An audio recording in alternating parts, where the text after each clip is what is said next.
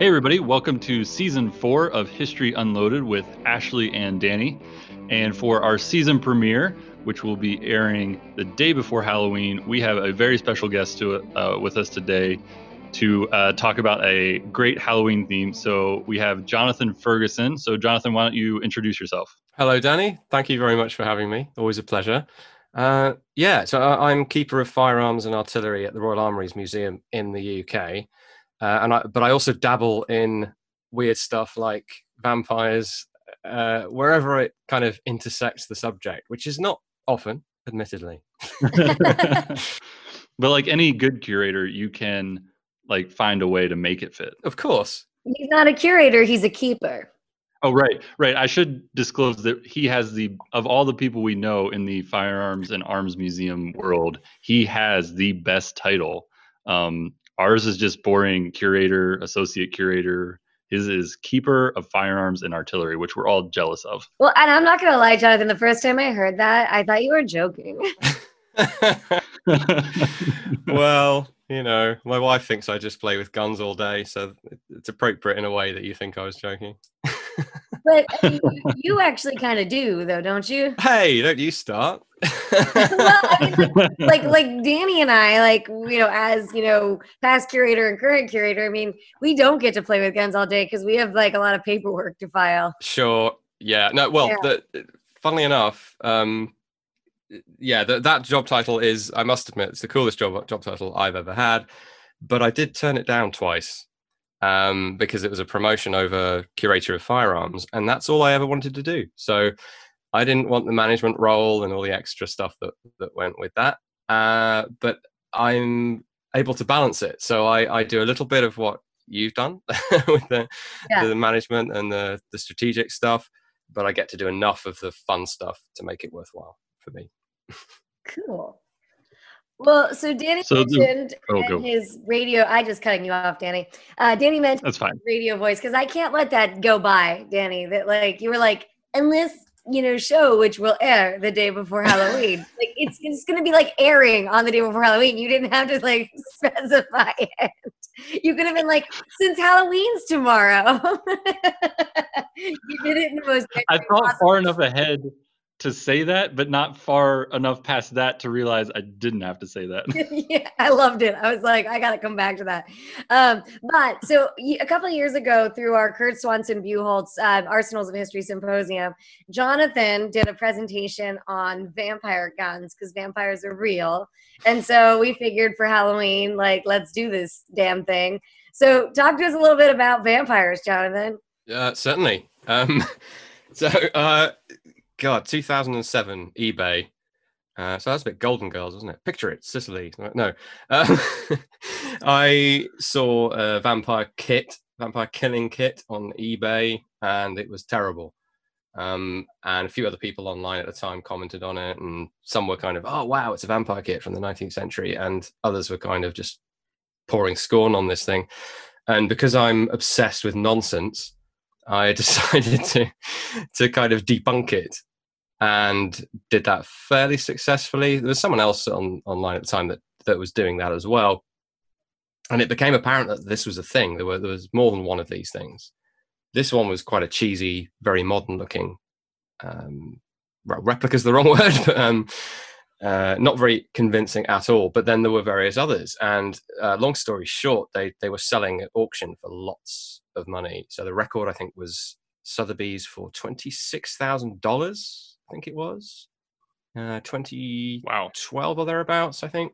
So a few years on, but and they have a lot of these things. The interesting ones were or are comprised of real antique things. So there's a gun in there somewhere. This is why it's so relevant to firearms, because they are, with almost without exception, they are cased pistols. They're just a bit weird. So you've got your stakes, your mallet, crucifix or a cross, holy water, some sort of Bible or similar, and so on. So it's like it's very Hammer horror. Is there garlic in it? There's usually garlic. Yeah.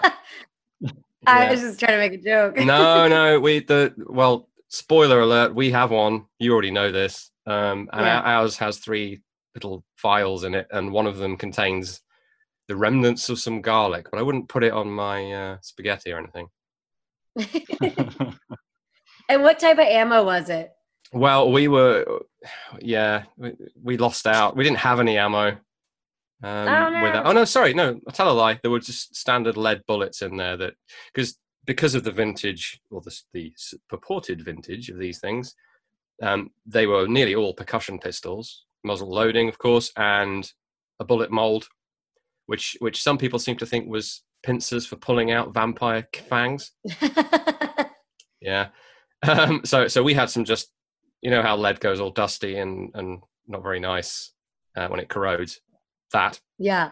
But the ones I ended up getting right down the rabbit hole on and writing an article for 40 Times. I don't know if any some international listeners will know about that, even if not in the States. It's a British publication, but they do sell worldwide, and it's full of weird stuff. But the great thing about it is it's people write for it, everything from full-on believers, I won't be disparaging, full-on believers in things like UFOs, ghosts, vampires, you name it, but also academics, and some academics who are believers, I'm sure, but also skeptical people like me. So they crazy enough to let me write an article for them.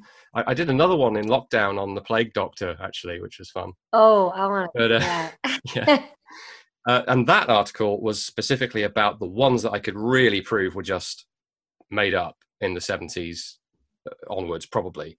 Because there's loads of these that no one can really debunk because they're all made out of 19th century bits. But these had a label in the lid with a list of all the different items in it, and there were various bits of that I could pick apart and debunk, and various other features that were just not right. And one of them was the silver bullets. So in the longest winded answer to a question ever, they usually contain silver bullets, and some of them have crosses stamped into them, which is interesting. And in probably my most embarrassing piece of academic research ever, I tracked that down to a Penthouse magazine article. Excellent. From the 60s, which was about vampires, and that you would need a silver bullet with a cross stamped in it, and that's the only reference prior to modern vampire films, really, for that very specific combination: silver bullet with a cross stamped in it. So you can see just how crazy I went on this. That is that's like to the nth degree, not for you, but just like in coming up with the concept of killing a vampire. Yeah. It's a little weird. It is. So do these things have in your research, do they seem to come from there's the things you've mentioned that are sort of consistent between them. Do they seem to originate from a specific place, or are people sort of, I guess I'm taking the position that most of these are fake. Are people sort of catching on that this is a thing and now making these kits up sort of all over the place? Well, yes is the answer to all of those, and probably more. So a good example to illustrate how broad this goes is a kit that was sold at Christie's, I don't know, 15 years ago now, and it was sold in the furniture department, I think it was, modern art, and it was an enormous, great chest shaped like a cross with all the stakes and stuff arrayed in it, quite like purely aesthetically. This was not a practical thing. You'd need a truck to throw it in the back of to carry it around. You could just throw the case at him. Yeah, quite. So I'll send you the link if you're interested. But I mean, that showed that someone at least was making these things, not trying to deceive anyone. This was just a bit of fun inspired by horror movies. And I think most of them are probably that as well. I think they're a bit of fun. The first time one appears in film is in Fright Night in 1985. And the first time we have a written reference for one existing, which is an auction or a militaria catalogue, is the year after. Now, I think they're older than that, but I think a lot of the interest in making a cool thing that's like a movie prop, but not. It probably dates from the mid 80s, and we also have there are multiple origins. So, guy in London in 1972, so he claims, he thinks he invented them. So he made one for his antique store in 1972 as a promotional item, and was surprised when people thought it was amazing and wanted to buy it. And then we have copyists of these as well, no doubt. I met someone at a conference, a parapsychology conference, which I've spoken at 2 of those. They're quite good fun. And I want to go to one of those. That sounds awesome. No, you should. Exploring the Extraordinary, it's called. Very good. They're mostly in the UK, but they have done the odd one in the States, I think. And she came up and sort of sheepishly admitted that she and some friends had made them in the late 80s and didn't know anything about any of the others that people had made. They had come up with the idea independently. So we've got 3 or 4 different origins, different times, different places. I feel like, though, and I can't remember, maybe you know, Jonathan, when the myth of the vampire first came to be historically. Do you know? Oh, yeah. Yeah. Well, it depends how you define vampire.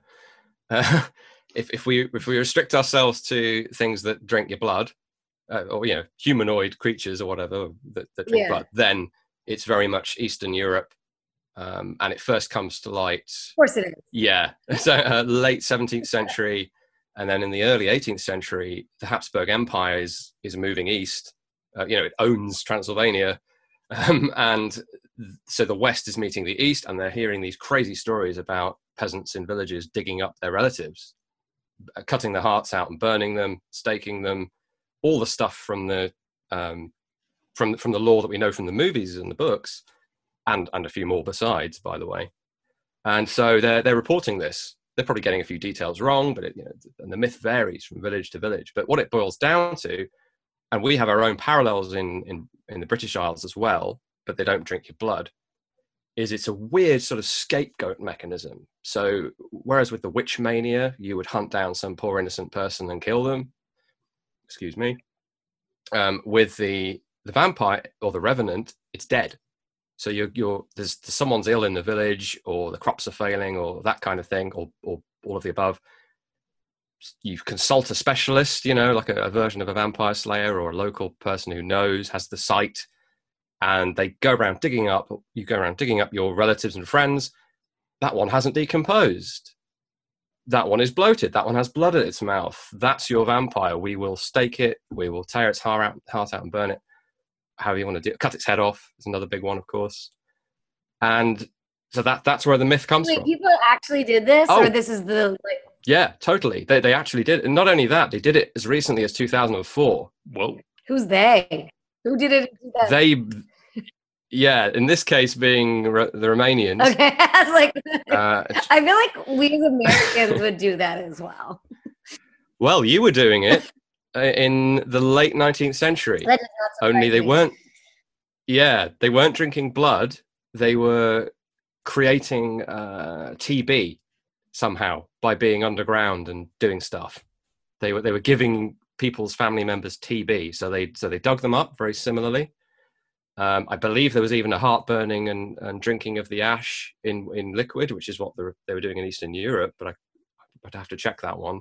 What they certainly did was arrange. In fact, no, it's because by the time they dug them up, they were long dead. So they rearranged the bones into a sort of skull and crossbones arrangement in the grave. All very interesting. There were newspaper reports about it at the time. So that's a parallel myth. Very similar. You're draining, some of your essence is being drained somehow. So, I mean, okay, so I know that now I'm going to be the optimist because I used to, be a ghost hunter. And I'm not saying that I believe in vampires, for the record. I haven't been drinking enough for that, but they believe in you. I'm very pale. Danny and I could be very good vampires. But no, so I mean, to me, it's not crazy to believe that, maybe not the vampire kit in and of its current configuration, or its, post World War II, latter half of the 20th century configuration. We as in humans, we're crazy when it comes to stuff we don't understand. And so it doesn't strike me as totally impossible that there would be authentic vampire killing kits. It just, you may not have found them, but it just feels like that's something that we would do. Or have people, do you know if there's I'm so into this, sorry.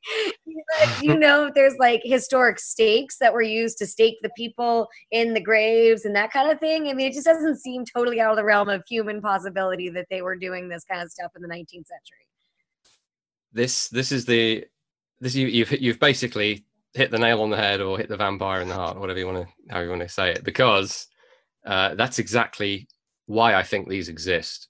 Because the real tools that were really used to really stab and desecrate corpses, because people really did believe in this stuff, are things that were lying around the farm, lying around the house.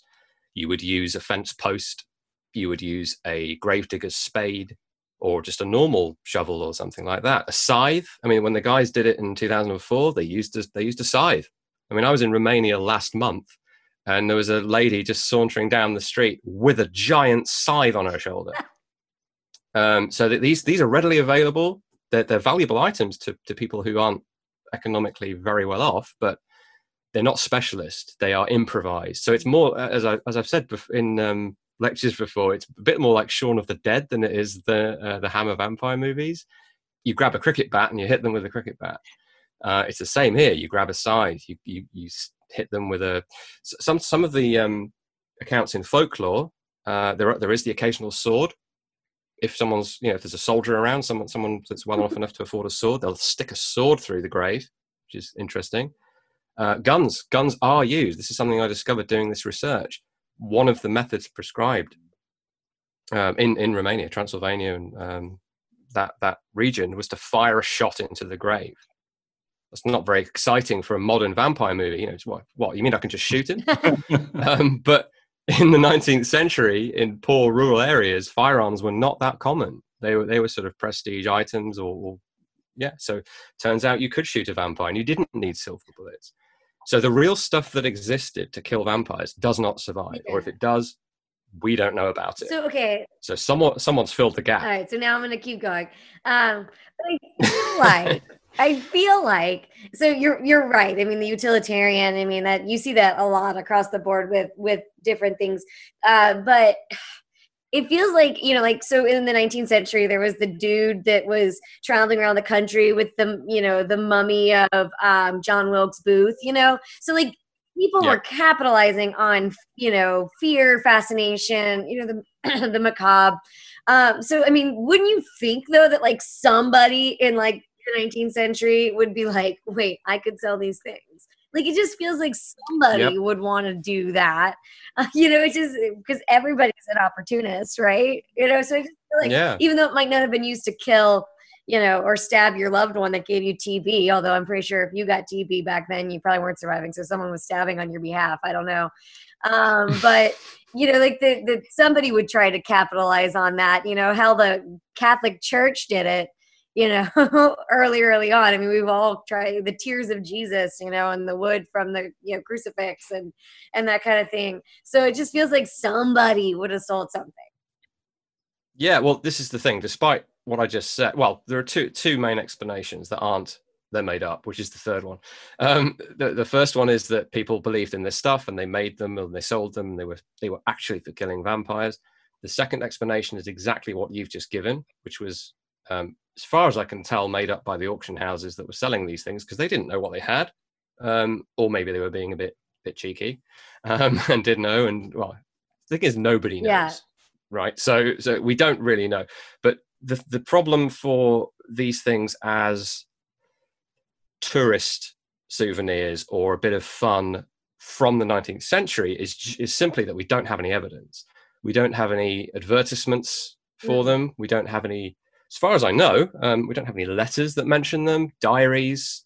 No one writes to cousin Fanny and says, "I've found this wonderful trifle at the shop the other day, and it's a vampire killing kit." No, there's no evidence. Yeah. So, and you and I know that in this business, we have to go with the evidence. Exactly. So, from an academic point of view, we have to say they probably are post Second World War. Yeah. From an enthusiast point of view, of course, I'm with you. I want to find charlatan, the Barnum, So, is there one of these? Because sort of in my experience, and like when we're talking like firearms and firearms history and really history more broadly, there is always sort of that one mystery thing. Like, all right, I know this subject matter really well. Here's this one case. And, to use the theme of some of the believer and skepticist stuff, there's like the UFO claims, and there's some that are very easily debunked. And then there's some that are like, that's a little tougher to debunk. So are there any of these? You mean like when the government was like, hey, check out these videos of unidentified flying objects? Yeah. So is there one of these that is like, this one's really, really tough to debunk, and I'm not sure why? Or Yeah, several of them. I've identified over 100 of these things, and the ones with the label in the lid that are attributed to Professor Blomberg, who is fictional, are clearly not. They are these modern things, definitely.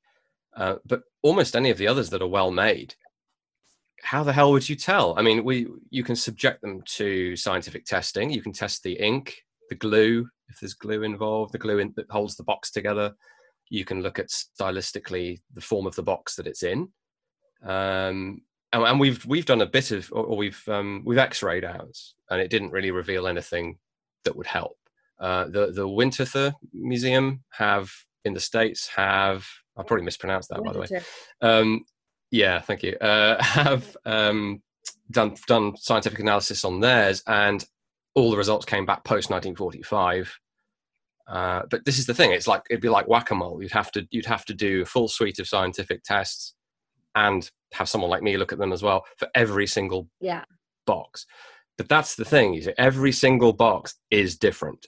There are no two of these alike, and if these were being made and marketed for sale, for gentlemen going to Eastern Europe or something, surely there'd be two that were similar, more than, or at least similar, if not identical. And that's just not the case. They've all been put together from, as far as I can tell, found objects. So, Danny, as an aside, wait, real quick, to our time travel episode that we did, I changed my answer. You did a time travel episode? It was bad. It was not very good. But to the time travel episode that we did, I changed my answer. I'm going back to the 19th century, and I'm peddling vampire kits from the 1940s or from the post-World War II period. I'm doing it. So you're not becoming a warlord anymore. You're becoming a charlatan.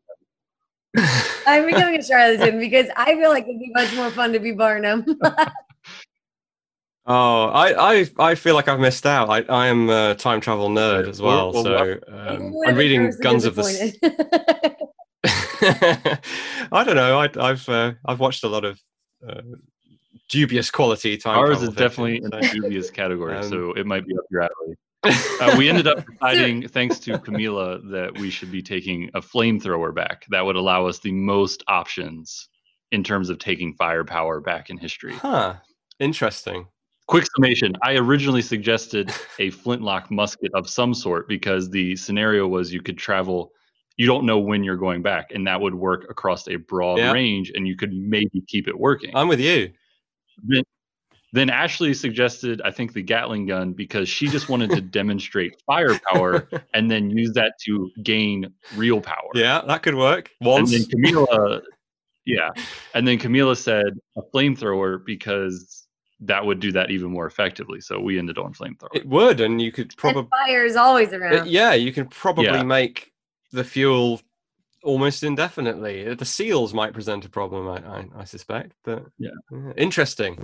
But so we'll have to do a round 2 with you in the future. Yeah, please. I have a DeLorean behind me. The question I was going to ask is, since we are ostensibly about firearms, you mentioned these are generally percussion pistols in these kits. Yeah. Is there a specific style? I mean, because there's within percussion pistols that can mean a lot of things, as you know. So is there a specific style? Is it are these like fine English like carriage pistols that are showing up in here? Are they like little pocket pistols? Like, what are we talking about that show up in these things? We are talking about the 19th century equivalent of a Saturday night special.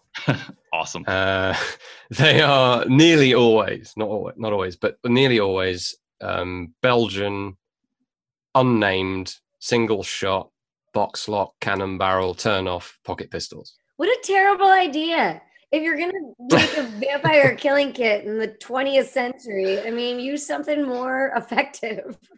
But if we believe that the Yeah. origin of these is in 1972 in London, then you can have a handgun in 1972 in London, but it's a lot of paperwork. Oh, that's right. Yeah, so something that you can sell in almost any legal jurisdiction would be a percussion pocket pistol, and it fits in a box. So my question is, and I don't know if you've ever done any research looking at this, is have you found that there's there's vampire killing kits? Are there like killing kits for zombies and like werewolves? Like, or is it like specifically, the vampire? Like has the allure crossed over the genres? Yep, it has, albeit very recently, as far as I can tell. So there's at least one combined vampire and werewolf killing kit. And what I that's for Edward and the other. Yes, Jacob. You can get both of those guys. Yep. Yeah. And I again, so just to be clear, there is a whole suite of copyists as well that are very clearly modern. Things on Etsy and eBay, and where they're doing it for fun, and usually they're saying this is a replica of a 19th century vampire killing kit. Well, for all we know, there is no original, which by the way raises the question: are they fake? And I've gone down that rabbit hole as well. And for me, they're a contemporary collection thing. They're a bit of gothic fiction, and they're a prop. So to me, they're a valid object to collect, whether you're a private individual or a museum. But yeah, so there's one vampire and werewolf kit that I've seen. There might be more that purports to be real. I mean, zombies, no, I've not seen. I'm sure someone will prove me wrong, but I've not seen a zombie kit. It's probably because it's now just with Walking Dead and stuff. It's just a Colt Python or a crossbow. Or a blunt knife. Yeah, you don't need the pushed kit. into the skull. You don't have time to open up a kit, when the zombie's coming at you, you just gotta unholster and go. You don't need the finesse. Well, you'll know the zombie kit is fake I want when the 19th century origins have the box of that zombie ammo that was really popular a couple of years ago. Right? The Hardy ammo. Oh yeah. The bright green tipped ammo from the 19th century. Can someone please keep a box of that and donate it to us? Because I have a box of it. And Steve Hornady, the owner of Hornady, that actually was his idea. Cool. We can get you some. It's actually really cool. When I left the Smithsonian, Dave Miller, the curator there, gave me a box of Zombie Max. It's called Zombie Max. Yeah, I remember the one and only SHOT Show I've been to was 2013, and it was all over. Yeah, that show. We can hook you up with some Zombie Max. I will say, going back to awesome, thank you. The style of gun, I think that could be you could make the argument that the style of gun, the cheap Belgian pocket pistol, if the theory is that people in the 19th century made these up to sell to people that were, that they could take advantage of, or that would believe in this stuff, and it tended to be in rural poor villages, you would make up a rather inexpensive pistol that they could actually afford to buy. You wouldn't take them something that was unaffordable to them. So I could see that being not case for it, but I'm sure you'll debunk it. No, sorry, I'm going to be that guy again. You see, that is like a combination of the two theories, because the one that says it's for selling to rich young gentlemen for a bit of jape, jolly japes. What's a jape? Oh, sorry, we don't have that British word English for fun games. Jolly japes. I'm going to start. Japes. I'm going to talk about japes now. Yeah, I like to throw in some slang.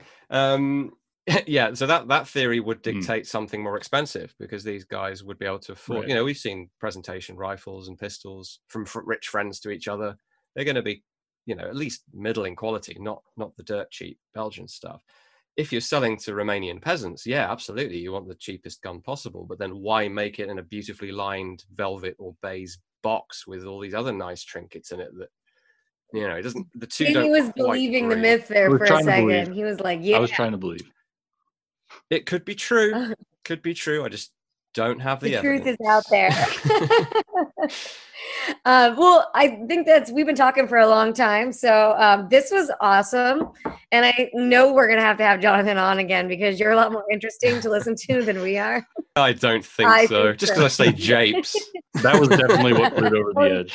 Well, remind me to tell you about crucifix guns at some point. Oh, part 2. Mm. Camila, you've been really quiet. I've been happily listening. Also working. Yeah. I think we actually interested you for like the first time ever. No, you did. I was interested. Sometimes these just pass by my head because they go really into gun I don't know, the gun world that I don't understand. So. But this was more interesting. It's interesting. It's from Eastern Europe.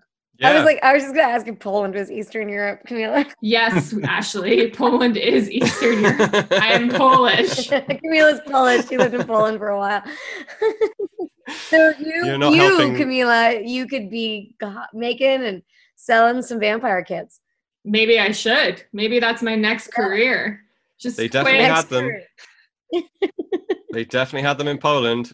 Upier, they call them. Upier, interesting. What's that mean? I don't know. It's not clicking for me. It doesn't mean anything to me in Polish. I may have got it wrong. It's possible. Let me check. Camila's like, you probably did. I don't know. Or maybe it's just like a made up word they decided to use for it. I don't know. Yeah. We're going to have Jonathan's looking it up. I can tell you that the first instance I found of someone waving a cross or a crucifix at a vampire was in Poland in 1693. That makes sense. Camila, maybe it was like your great ancestor, and you actually are like Buffy the Vampire Slayer. Ooh, that would be cool. Yeah. All right, we're gonna I would gladly accept that. Camila is the great descendant of a vampire killer. Why not? My cross is somewhere, guys. We gotta find it. All right, well, Jonathan, thank you so much for hopping on with us. I have no idea what time it is in England, but it's late afternoon. Okay. Oh, I was wrong, by the way. It's I'm not even going to try and pronounce that, but it's a variation of Strigoi, which is what it is in Romanian. Can you put it on the chat? I'll try to pronounce it. I will try it. Oh my God, this is the time when like Camila is keeping us on the line. It's usually Danny. We always try to wrap up, and Danny's like, and 10 other things. I was being good this this time. is what I want to say. There you go. That's because I was getting excited talking about the paranormal. Shiga. Polish people are going to kill me. I don't know exactly. Shiga?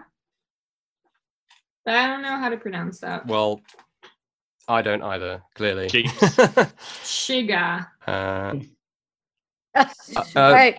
I'm going to send that to my parents. Our listeners who are now just like, oh my God, I thought they were having this. Thank you so much, Jonathan. No worries. And the new season of History Unloaded with Danny and Ashley. See y'all next time.